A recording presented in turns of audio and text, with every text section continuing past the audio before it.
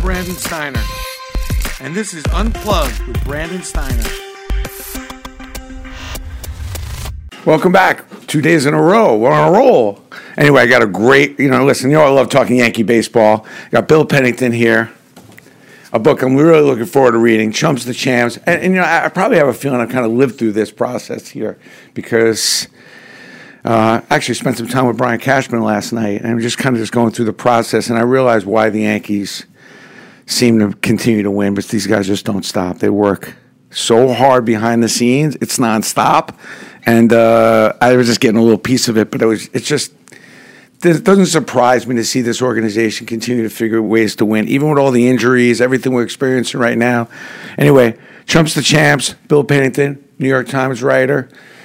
The book's well written. The Times doesn't hire any chumps. They're all champs over there at the Times. At least that's what Mr. Sandomir tells me. How are you? And why this book? I'm good. Why this book?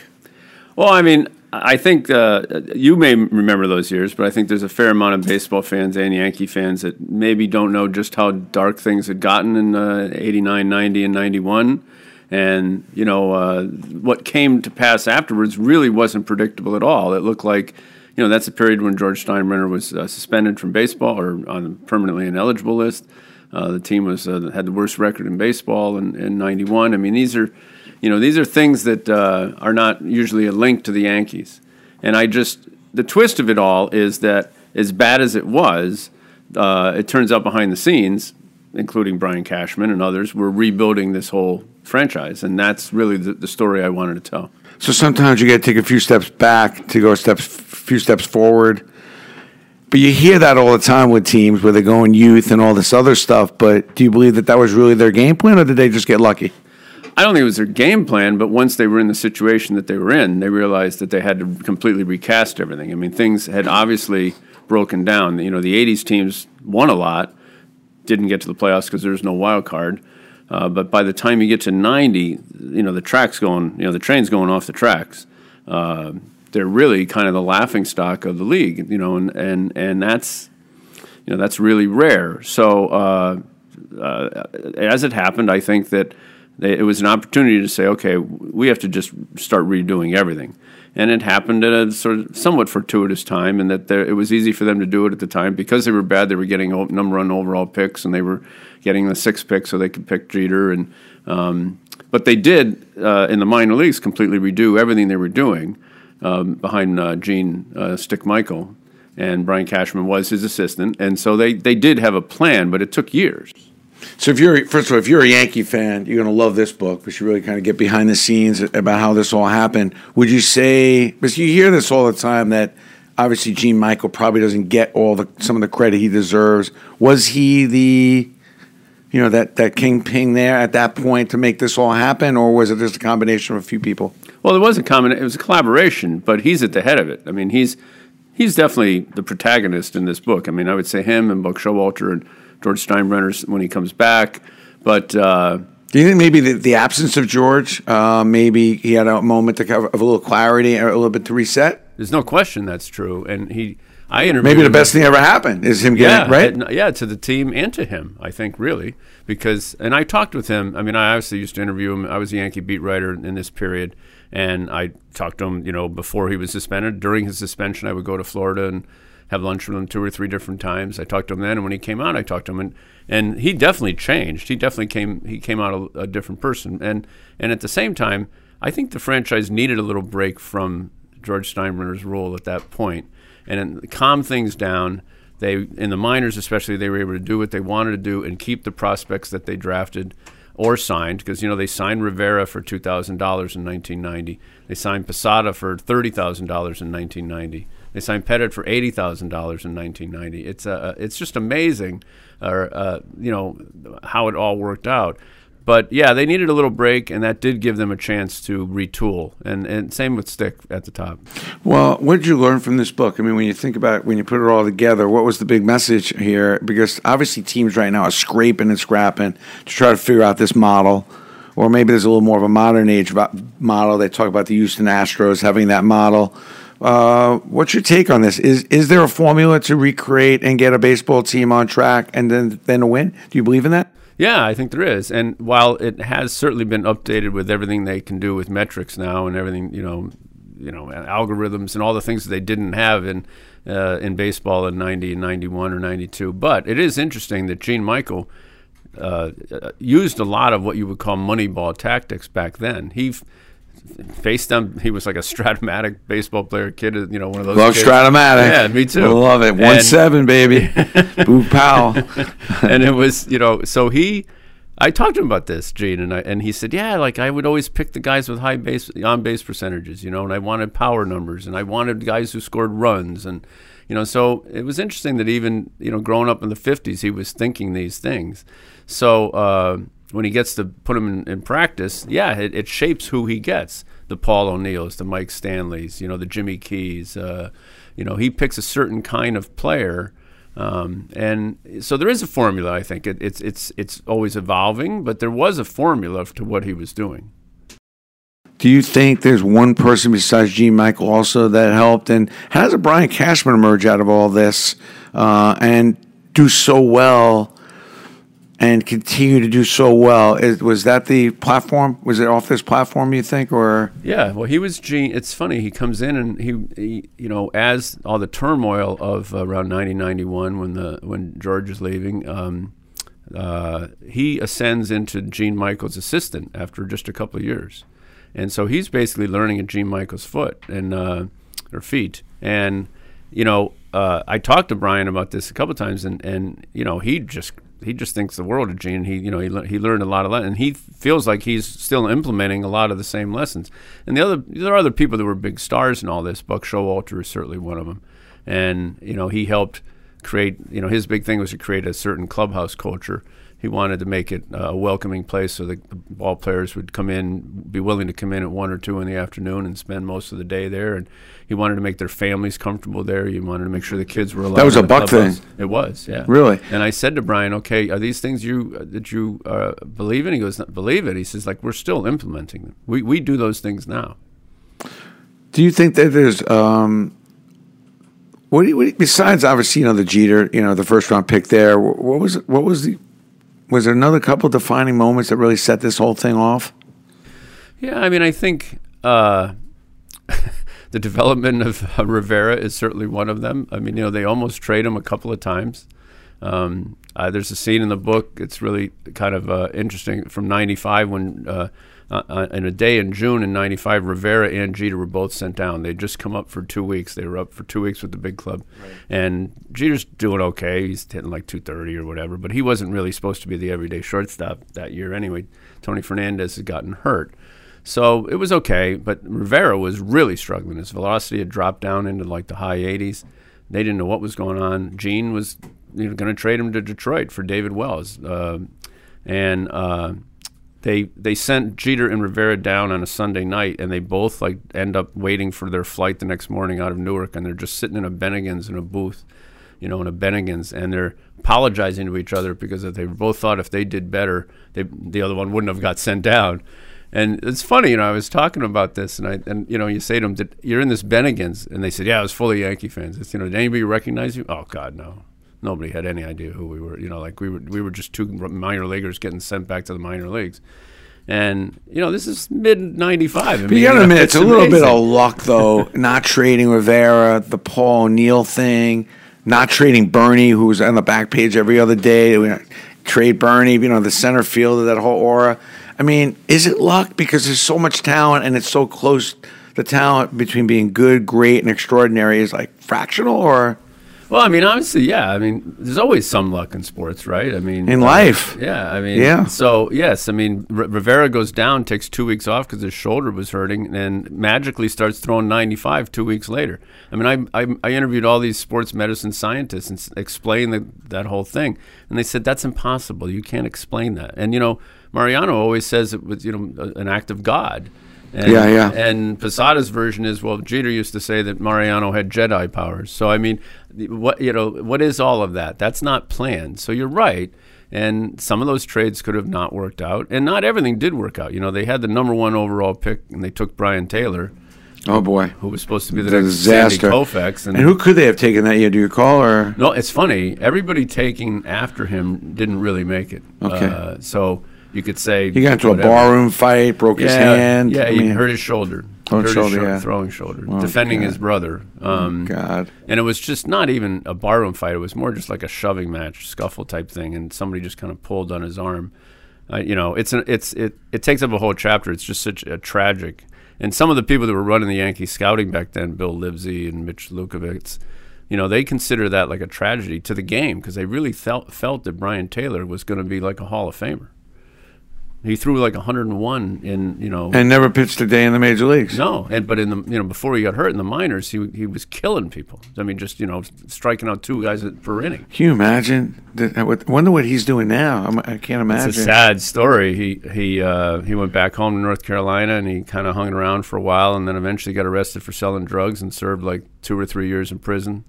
And I called him and he didn't want to talk. But he's living on Brian Taylor Lane in Beaufort, North Carolina. Wow, that is so sad. Now, did you get into the winning process? Sure. And what do you think the formula was there, and how big a role did Mr. Torre have in all this? Well, I mean, this book ends pretty much in '96. So I just it brings you all the way through where they finally seem to almost get to the mountaintop in '94, and then the strike happens. They have this great team that, as Gene Michael said, it's probably the best forgotten team in Yankee history because they never got to the postseason. They were in first place. That was the one year they were going to win the division. They had the best record in the American League by far. They were rolling along. And then, as he said, it drives him crazy that nobody really remembers that team because what are you going to remember them for? They didn't get. Was that Andy Stankiewicz at that point? He was already gone, or Roberto No, Kelly, he was on or that team. It was it was Jimmy. It was Jimmy Key. Right. I mean, Wade Boggs was there. Mattingly was having a pretty good year. Mike Stanley was a catcher. Right. O'Neill was there by then. Mattingly calls that his favorite team. '94 team. That's a shame. Yeah. Now, was the organization? I mean, it must have been very disruptive when you bring Torre in, and all of a sudden you get rid of. Well, Stanley was gone. Some of the coaches, obviously. You got rid of. Well, I guess that was the whole reason why you make that manager change. You wanted to change the coaches. Yeah, I mean, the whys of that manager change are really intriguing. It's hard to tell. It almost came down to a war of wills, and in fact, as I write in the book, a couple of days after he didn't fire Showalter, just didn't renew his contract. He announces, that Joe Torre is going to become the manager. George flies to Florida and decides to undo it. He wants to bring Showalter back, and he's going to make Joe Torre the president. And he says this to Showalter in his living room, and Showalter had already agreed to take over the Diamondbacks. But I mean, imagine how history would have been changed if that had happened. He actually went back to Showalter to try to get him back, even after he had hired Torre. Yes. And what did Torre say about this? Well, Torre wasn't part of the conversation, but he has been asked about it before. I mean, the story of that broke. Jack Curry broke that this happened about 3-4 months after it happened, late in 1995. Since then, there really haven't been a whole lot of other details about it. It definitely happened, and we didn't know too much. But I finally sat Showalter down when I was doing this book and said, "Look, I need to hear the whole story." So I heard the whole story. Do you think that Torre gets the credit in part of this turnaround process that he deserves? Well, obviously, everything he did is he was pretty magical. Yeah, I mean, it's hard to, he doesn't need to apologize for anything. I guess, a better thing that I think about is, like, I don't know if the Yankee front office gets the credit they deserve. Like, I get the fact that you want to try to get the best team you can on the field, but I think when you get on a 15-year run, and you have to really almost pick it up from '94, really. Right. So you're in '94, right? Now you're talking about 25-year run. Right. In all fairness, I don't think a Yankee fan has gone to the ballpark since '94 and felt like, oh God, this team. I mean, very, very small little.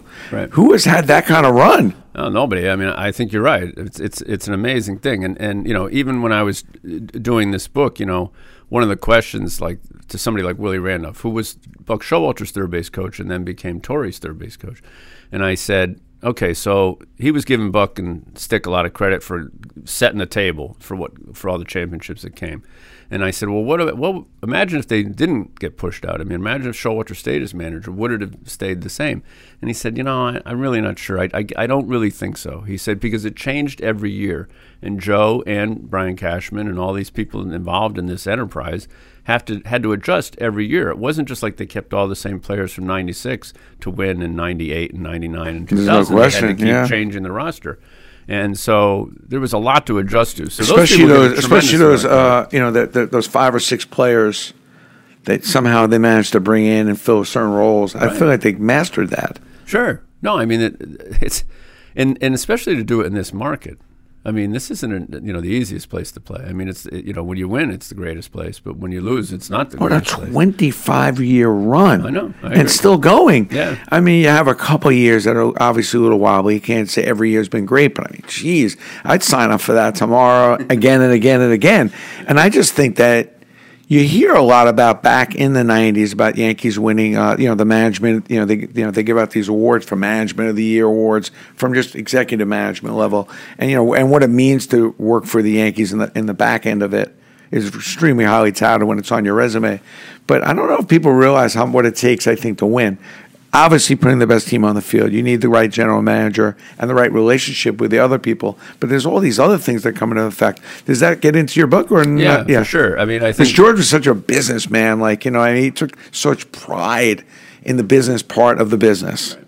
Where sometimes in sports they use it's just a game, and if we were winning, we'd be better. We'd be ready to run. If we were just winning, things would be better. He never used that as an excuse.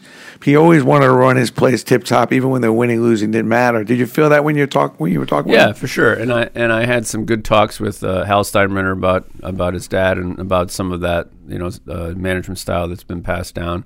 It's interesting when in this same period with everything else that was going on in 93, 94, 95, they're negotiating the new stadium deal.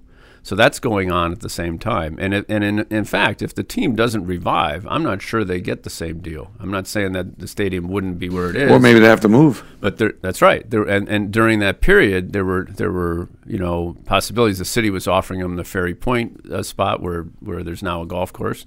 Other parts of the Bronx. Do you think the new stadium that we see now, that goes all the way back to when? It goes all the way back to the early 90s, for sure. There was talk of him going to New Jersey. Yeah. I mean, I was in Steinbrenner's private plane flying from Washington to New York in the late 80s and early 90s, and we were in there and we were flying over the Meadowlands. He pointed out the window and he said, "That's where I'm going to put my new stadium."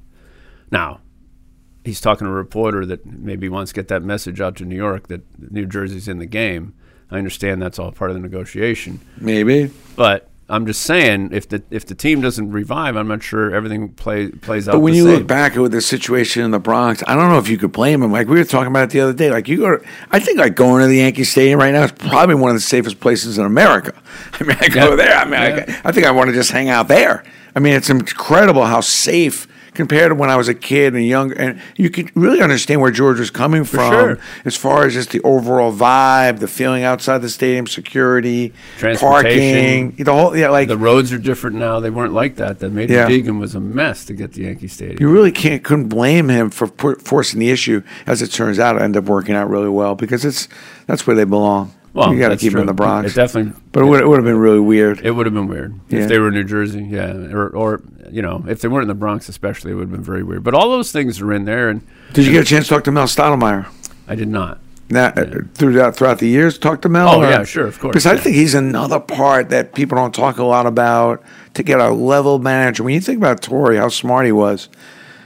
Willie Randolph a third. All right, let's just tuck him over there. But Zimmer and Stottlemyre are really, grade A, quadruple A personality coaches that probably could have managed, actually, if they wanted to. Well, Zimmer did, yeah. Right? She got, and as a 50-year guy, Zimmer, she really got like 3 managers. And then, if Willie was here, he would say, I should have been a manager all those years too and ended up being a manager. But, you had a really good, well-schooled guy there too. I mean, you had probably one of the better coaching staffs that they put together. Yeah, for sure. There was definitely, and everybody felt it. There was definitely a royal, regal type thing going on in the franchise in those periods. I mean, the early part of this century, and it continued for a long time. You could make a case it's still continuing. But do you think, like, when you get to the Chumps part of it all, do you think, like, playing in the old stadium, did they talk about that as being a distinct advantage, or did they felt like that? Because there was a lot of downsides to that stadium as far as, the way it played, the rain, the lack of the drainage, the clubhouse, the dugouts. Like, it's not an easy place to play. No, it was an old building. And it's funny. It's not funny, but it's interesting that right in this period when the team is at its worst, 90-91, one morning, a beam falls out of the upper deck into the mezzanine of the old Yankee Stadium. That was over by on the third base side, right? Remember? Yeah. Absolutely. That was crazy. Yeah. Oh man! But I mean, so when I write about how the empire was crumbling, I mean, it literally was crumbling on multiple fronts. The stadium was literally falling apart. TV ratings at that point were going down. Attendance was down quite a bit, almost 30% in 90-91. Like it was like 19,000 a game or something crazy. There's a picture in the book of the first game of a doubleheader, twilight doubleheader, and there can't be more than a couple hundred people there. I love going to the stadium back then. I just zip over to the game and just get on the 6 and boom, pick up a ticket for $5 and boom, I was sitting golden. I know it's hard. I think it's hard for the Yankee fans to understand sometimes what it was like in those days, and because how different. And better they have it now. I mean, I have a 20-year-old son. He does no grasp of what I'm talking about, really. His whole life, the Yankees have just been great. Yeah, what a beautiful stadium. These guys, it's just amazing. But I think it was amazing, the old stadium, too. But it had a different vibe. It's true. It had you did feel like the ghosts of Ruth and Gehrig there. I feel it's so hard to even explain, even like, going back to what Thurman Munson meant. The how big Don Mattingly was in this town, not to mention, going back, 77, 78, maybe you kind of feel that, but when you go back to the Yogis, Whitey Fords, I mean, can you believe the history of this franchise? It seems like they've just been blessed, because it just seems no other franchise kind of has this continuity of stars and just great moments, great things happening. Does anybody get their arms around why all these great moments and great things happen at the stadium? Well, I don't know if we talked too much about that in this book because it, they only had it has a finite period. But I think there's a lot of talk about how different and distinct it is for playing for the Yankees than playing anywhere else. I mean, Jimmy Key, for example, had a pretty decorated career before he came to the Yankees. But Toronto. He still talks about playing for the Yankees as if that was a highlight of his career. Hall of Famer Jimmy Key? Is he? Borderline, tough, yeah. He won with Toronto, though. Sure. So, but didn't get the win. He got the one win on 96 with the Yankees. Right. But probably doesn't really get recognized as being a guy who's won multiple championships. That's true. But, yeah, that's a tough one. Pitchers are often tough when it comes to Hall of Fame voting. Is just CC a Hall of Famer? Jeez, that's another close one, too. With 3,000 strikeouts, makes you wonder. And dominant at that period. It's a bummer is that he goes pitches his heart out for Cleveland and then Milwaukee. Really doesn't come away with as much as he should on the hardware end of it, but was dominant. Took both those teams over the hump himself. I'll tell you what, if this team this year were happened to win the World Series and he pitched in it, that would help a lot. Yeah, that would help a lot. I'd like to see him get 10 more wins. Would help a lot too. Well, that would just to climb out of that Curt Schilling cloud and just get in his own. It's funny, that how the numbers, supposedly some of those numbers don't matter anymore like they used to, but when it comes to the Hall of Fame, it seems like they do. The question is his personality and character. That's true too. And authenticity about your commitment to the game and how you act. Does that count? Because I think that Mo getting the unanimous says how you act and how you treat this game and the kind of person you are counts. Yeah. Because otherwise you can make an argument that somebody would not vote again for him for whatever reason. But the unanimous says, we appreciate what you meant to the game, not just the numbers. Correct. So the question is, does Jeter go unanimous? Geez, I would hope so. You would think. Probably, but knowing how it works in other parts of the country. And he's got some haters. He's got some media people that are definitely not in love with him. Absolutely. So that could come back and haunt him. He won't. I don't think he's up at night worrying about this, by the way. No, but yeah, yeah, that's for sure. Plus, he's got a few other worries right now. Yes, he does. But yeah, I think he should, frankly, because I mean, on the face of it, I mean, does anybody really think he's not going to get in? So what's the point of making him wait? I mean, that's how I would. Well, I don't know about waiting, but it's unanimous. Like, I'm sure he's getting in, but every vote comes down to whether you think he belongs. So you're saying he doesn't belong? Oh no, I'm saying he should be unanimous. I'm saying there's some knucklehead out there, like many other players, where he's not going to get a unanimous. Right. I don't mean you. Yeah. I mean, okay, you're the guy in Atlanta who's not voting for him. What is your reasoning, other than you just don't want him to be unanimous? Well, what kind of reasoning is that? You know, we go over exactly. But can you see that happening now? Yeah. I definitely see it happening. I know a lot of writers. I mean, I know what. But you don't have a vote. Like. I have a vote. The New York Times doesn't allow us to vote. They don't want us to be part of the story. Let's say I was the guy who didn't make it unanimous. Then I'm part of the story, and they don't want us to. It's all the times it's time for change. And get the Bob Dylan song out. You know what I mean? Come on. I mean, come on. If you got the vote, let you have it. At this day and age, isn't it all about that? Well, it's also true that I don't know about it anymore, but in the past, I haven't done this, but in the past, the vote is anonymous, so you could have voted. That's true. I know Times colleagues that have voted. But these days now, you know, it's amazing. People. They come out and say, I was the one. I voted you down. It's not, nothing is anonymous in the Well, why have you? Do you put Pete Rose in? No, I don't. So you're an anti-Pete? Yeah. So you're not putting any steroid or performance? No, I wouldn't put any people that did steroids. Pete was a little different. Pete, to me, was, you know, being the manager in gambling, I can't get past that. Okay, fair. Do you get past the performance enhancement stuff, or? Some. Like it's hard. It's a hard choice for me. First of all, I haven't had to face this that much. I just get asked the question. I haven't voted. I can't get my arms around it because I just think everyone was cheating on some level. That's why I look at it until somebody can convince me that they weren't. But then, does that mean that if you get somebody who clearly, was a good but not great ball player who suddenly for 5 years was unbelievable?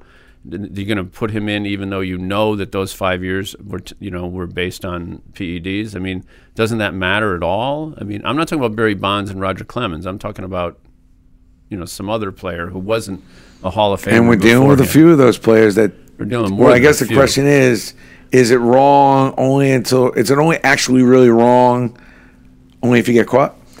Because we always talked about it as kids, like, listen, I took that candy bar from the candy store, but I didn't get caught, and you did. Right. So is what I did just as wrong as what you did? Of course it is, but I didn't get caught. Right.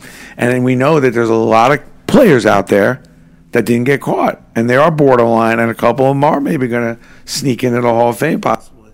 I just think I would side on the – I personally would – I understand the argument. I personally would side on the that if I know or I'm pretty certain that you were doing that – then that matters to me. So that's going to affect my vote. Debacle. That's why the whole thing is a debacle. Well, no, the whole thing's a debacle now because there's so many different ways to take these things and climb underneath the testing so you can take it but not get caught, even though you're taking it because you come underneath those numbers. Yep. And I think there's a lot of that going on. And I just think the game is flawed in this regard that it's asking the players to do too much. And then you want to know why they do what they do. Like, chicks dig the long ball. That's what we're paying for. But don't take anything that's going to help you hit the long ball. Duh. And then play 162 games, get to the ballpark, work 10 hours in the heat and everything else, and no time to recovery. Just get right on that plane and don't expect players to need something to get them back so they can stay on the field even, let alone some of them are just taking the stuff to get a little more jacked up to jack the ball out. I think that formula is that we're all, like, asking these guys to do stuff, but then we don't want to deal with how they have to go do it. And it's a little irresponsible on the fan standpoint. Like, we're all there. Oh, it's no home runs. It was a boring game. Right. And then then the next day we're going to bitch about, believe these guys are taking this stuff? Like, right. I mean, it's a very slippery slope, though, because let's just look at it in like an Olympic sport like track and field. Okay, I think you go to watch the 100 meters or the mile because you want to see human achievement at its highest level. Now, let's say we didn't have any rules. Let's say there were no doping rules at all. They could just do whatever they want, which in some ways they are. But thank you. But let's just say there were no rules at all, and so you go, and the guy, it's 10 years, 20 years from now with no rules, and you go and you watch the 100, and the guy wins in 7 seconds. I mean, are you impressed? Do you really? Wouldn't you ruin the sport potentially? I mean, do I really want to watch a guy who's just, using drugs to run the 107 But come on, seconds? do you not think we were sitting there watching the Tour de France and not knowing? I mean, I not don't watch the Tour de France, but not knowing in the back of our mind that this was all going on. Yeah, I understand. I mean, that's why we're all selectively ignorant. I mean, it's delusional what's going on. I mean, you don't think any of these football players? No, I cover football. I know. I see the weight gain and the weight loss when they retire. They're taking it in high school. Yeah, I understand. And that's sad. I know. It's a tough one. It is tough. You go on and on about it. Right. It's crazy. I know. I wish I had the answer, because I think the first thing should be just safety, and consistency would be second. Which is either agree to do this, agree to do that, but most importantly, don't risk your life, man. And don't compromise your life for a couple of home runs, or be able to run for a few more touchdowns. That's what kind of scares me. But listen, you heard about this. They did a poll, and they went to these Olympic athletes and said, look, if you take this pill, we'll guarantee you're going to get a gold medal, but you're going to die by the age of 30. And like a high percentage said, I'll take that pill. I want to win that gold. And that's sad. But I asked my son this question. I said, listen, if I give you this pill right now, I guarantee you right now, take this pill, you'll be a multimillionaire, you'll be successful, never have to work another day the rest of your life. Or you can take this other pill, but you're going to have to work your tail off for the next 20 years, and then you'll be successful, and it's guaranteed. My son's like, I had to take that bird in the hand. I got to take that money now, Dad. I'm sorry. I'm like, seriously? Even if it could jeopardize, even if it jeopardizes potentially how long you're going to live. He goes, I don't know about that. Maybe I get me thinking a little differently. But if you tell me I could take the pill now and 100% be guaranteed the money, I'm taking it. And I think that's sad. Yeah. Yeah. Well, what are you going to do? I mean, cry. It's cry, man. But I love the book, Chumps the Champs. Now, I assume it's on Amazon. Oh, sure. Now, Facebook page where people want to ask you questions and stuff like that. Are you kind of interacting with people about this book? Or? Yeah, some. I mean, I'm not highly active in Facebook, but yeah, in this New York period. Times. I feel like the New York Times is a little snobby. Like, you can't get to the writers as well as some of the other writers. Like, you're not tweeting and all that stuff. They email me all the time. I answer plenty of emails. Okay, so you're an email guy. Yeah. Now, are you doing any kind of Q&As or anything out there, or any bookstore signings or anything like that? There was a bookstore signing in Saturday in Ridgewood, New Jersey, Bookends. You may want to promote that. Well, that's a biggie, right? I was here to answer whatever questions you have. Yeah, but selfless promotion is very important. I understand. My platform knows that we shamelessly promote. Well, 1 o'clock, I will be there, yes. At Ridgewood. At Ridgewood. That's a biggie store, right? That's kind of a big one. It's a big, yeah. They really turn out, they have great events. When you go there, people show up and ask questions and are really into it, buy the book, want to talk to you, do old signings. School in a lot of ways. Yeah, but I miss that. Pretty big crowds. I mean, he does a really good job. He really does. I missed that. Now, you did the audio on this book too? Or? Yeah, I didn't do it, but we paid for a guy with a more professional voice than me. Same, yeah. I think the ADHD killed me on my books, but I just couldn't sit there for 10 hours and read it, which is pathetic. I should have done my voice, yeah. I listened to the guy's voice who actually did it, and I said, man, that sounds cool. I want him to do it. The funny thing on my balls book, the guy called me up, and he asked me some questions. Then he called me up like a month later. He goes, I'm just finishing this up, but I just got to say, I would have loved to have met your mother. That was the You Got to Have Balls. He goes, I love this book. I was like, that's really nice. I'm sure the guy read a zillion books. That is nice. And it's nice that the guy, and he kind of had a similar voice to mine, so it was kind of cool. Yeah. Got away with that. People think that's actually my voice, but it's not. It's not on the balls book. Amazon.com, Barnes & Noble, come to Ridgewood. What's the name of the bookstore? Bookends. Bookends. That's a biggie. It's on Main Street or Ridgewood Avenue right now. We'll post it. Got a couple questions, too. You know something? We got a couple minutes more? Sure, We'll absolutely. do a few Q&A if you're bored and you're in your office doing nothing. You should be doing some work, by the way. But this is more interesting. Couple questions. Let's go for Bill. From Alejandro. Bill, which move do you think started turning the Yankees around or made looking for a better future? Boy, if I had to pick one, I would say the hiring of Gene Michael as general manager, which maybe doesn't happen if George Steinbrenner doesn't happen to be suspended at that time, and he had to turn to somebody he trusted and he knew stick since he was a ball player. So that's probably the key move. A question from Monty. How much did Don Mattingly's back injury contribute to the poor team records from 89 to 91?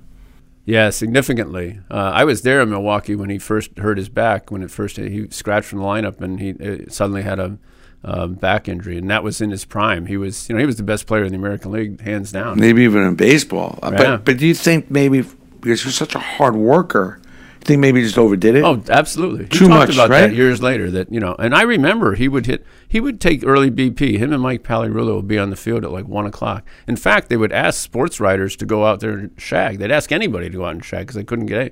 I remember me and Tom Verducci and I would be out in the outfield shagging balls Love because on the road we didn't. Yeah. At home he could get people to do it, but on the road he needed help. But he would hit and hit and hit, and then after he'd leave the field, he'd go hit in the cage for another like 90 minutes or something. So later he admitted that he thinks he probably just wore it out. I gotta ask him about that. He was such a hard worker. I don't know if people realize. Sure. I mean, he's so great, fielder, hitter. I mean, the whole package. God, we feel got cheated a little there. For sure. Right? Yeah, no. Scott asks, do you think the Yankees can be now what they were in the 90s? It's interesting. I think there are parallels to what they're doing now with the homegrown talent to what they did in the early mid 90s. I mean, if you look at Sanchez and Judge and Andujar, and I mean, there's a bunch of there's definitely a parallel. They add some other stars, but I think Cashman is kind of following that model that he witnessed in the early 90s in a lot of ways. And final question here from Pete. These new guys, the replacements are doing great, he says. You think it will affect the Stars' confidence, Judge, Stanton, Hicks, Didi, when they return? Boy, guys who are that good and that accomplished in the major leagues usually lose confidence that quickly. I don't see that at all. I think it's a boost. When you have guys behind you, you can get the day off. But I think those guys it's really clear that they're the future. And if you got the other guys coming up, you fill in. If not, you got them as trade bait to get even something you obviously need. Yeah, I mean, I think if you've been in, MVP like Stanton and finished second the Rookie of the Year like Judge, and I don't think your confidence would be shaken too much. Yeah, I think the nervousness is just not getting hurt again because you've now gotten hurt 2 years in a row, and I think that kind of bothers guys. They get under the guy's skin a little bit when you start getting hurt a couple different times in a couple different years. You start missing significant time. You're more afraid of getting hurt again. Correct. Because health is the one thing they can't control. I mean, that's the gift that all those ball players wish that for each other or wish for themselves, because it's the one thing they can't really control. They can control their contract. They can even control, playing time. They can complain to somebody about where they want to hit in the lineup. There's a million things they could do or their agent can do for them, but they can't make them healthy. What's amazing is, and a closing note is, it's just amazing how you captured the beginning of the Yankee run and how long this run is, which is bigger, greater, and better than any other team in sports history. Mm-hmm. I don't know anybody's had the kind of run, and they're about to get on another one on some level. They're right in the middle of it, really. If you look at the last 2 years, you can't. It's pretty good. Mm-hmm. I mean, it really is. I mean, I think you probably got to study the Yankees as a business, even because imagine that's what we're all trying to do in business. Yeah, right? I'm sure. I mean, I'm sure there are a million theses written in college every year about the Yankee model. Yeah, I think it's been a blessing for me to be involved. I mean, to be partners with them, just to see both sides of it. Dealing a lot with the players and dealing with the front office, and the learning lessons for me have just been one after the other. It's been amazing. Well, thank you. Thanks for coming on board. It's Bill Pennington. Thanks here. for having me. Good book. Pick it up. If you're a Yankee fan, you got to have this. Good Father's Day gift. Good graduation gift to kind of get your kid up to snuff of what really went down here, so you don't take the Yankees winning for granted. You understand how this all developed and evolved. And if not, pick them up. New Jersey, Ridgewood, 1:00 Saturday. He'll be signing. Have a great day, everybody. We're going to pick some of your answers and responses and give away a couple autographed balls and some stuff.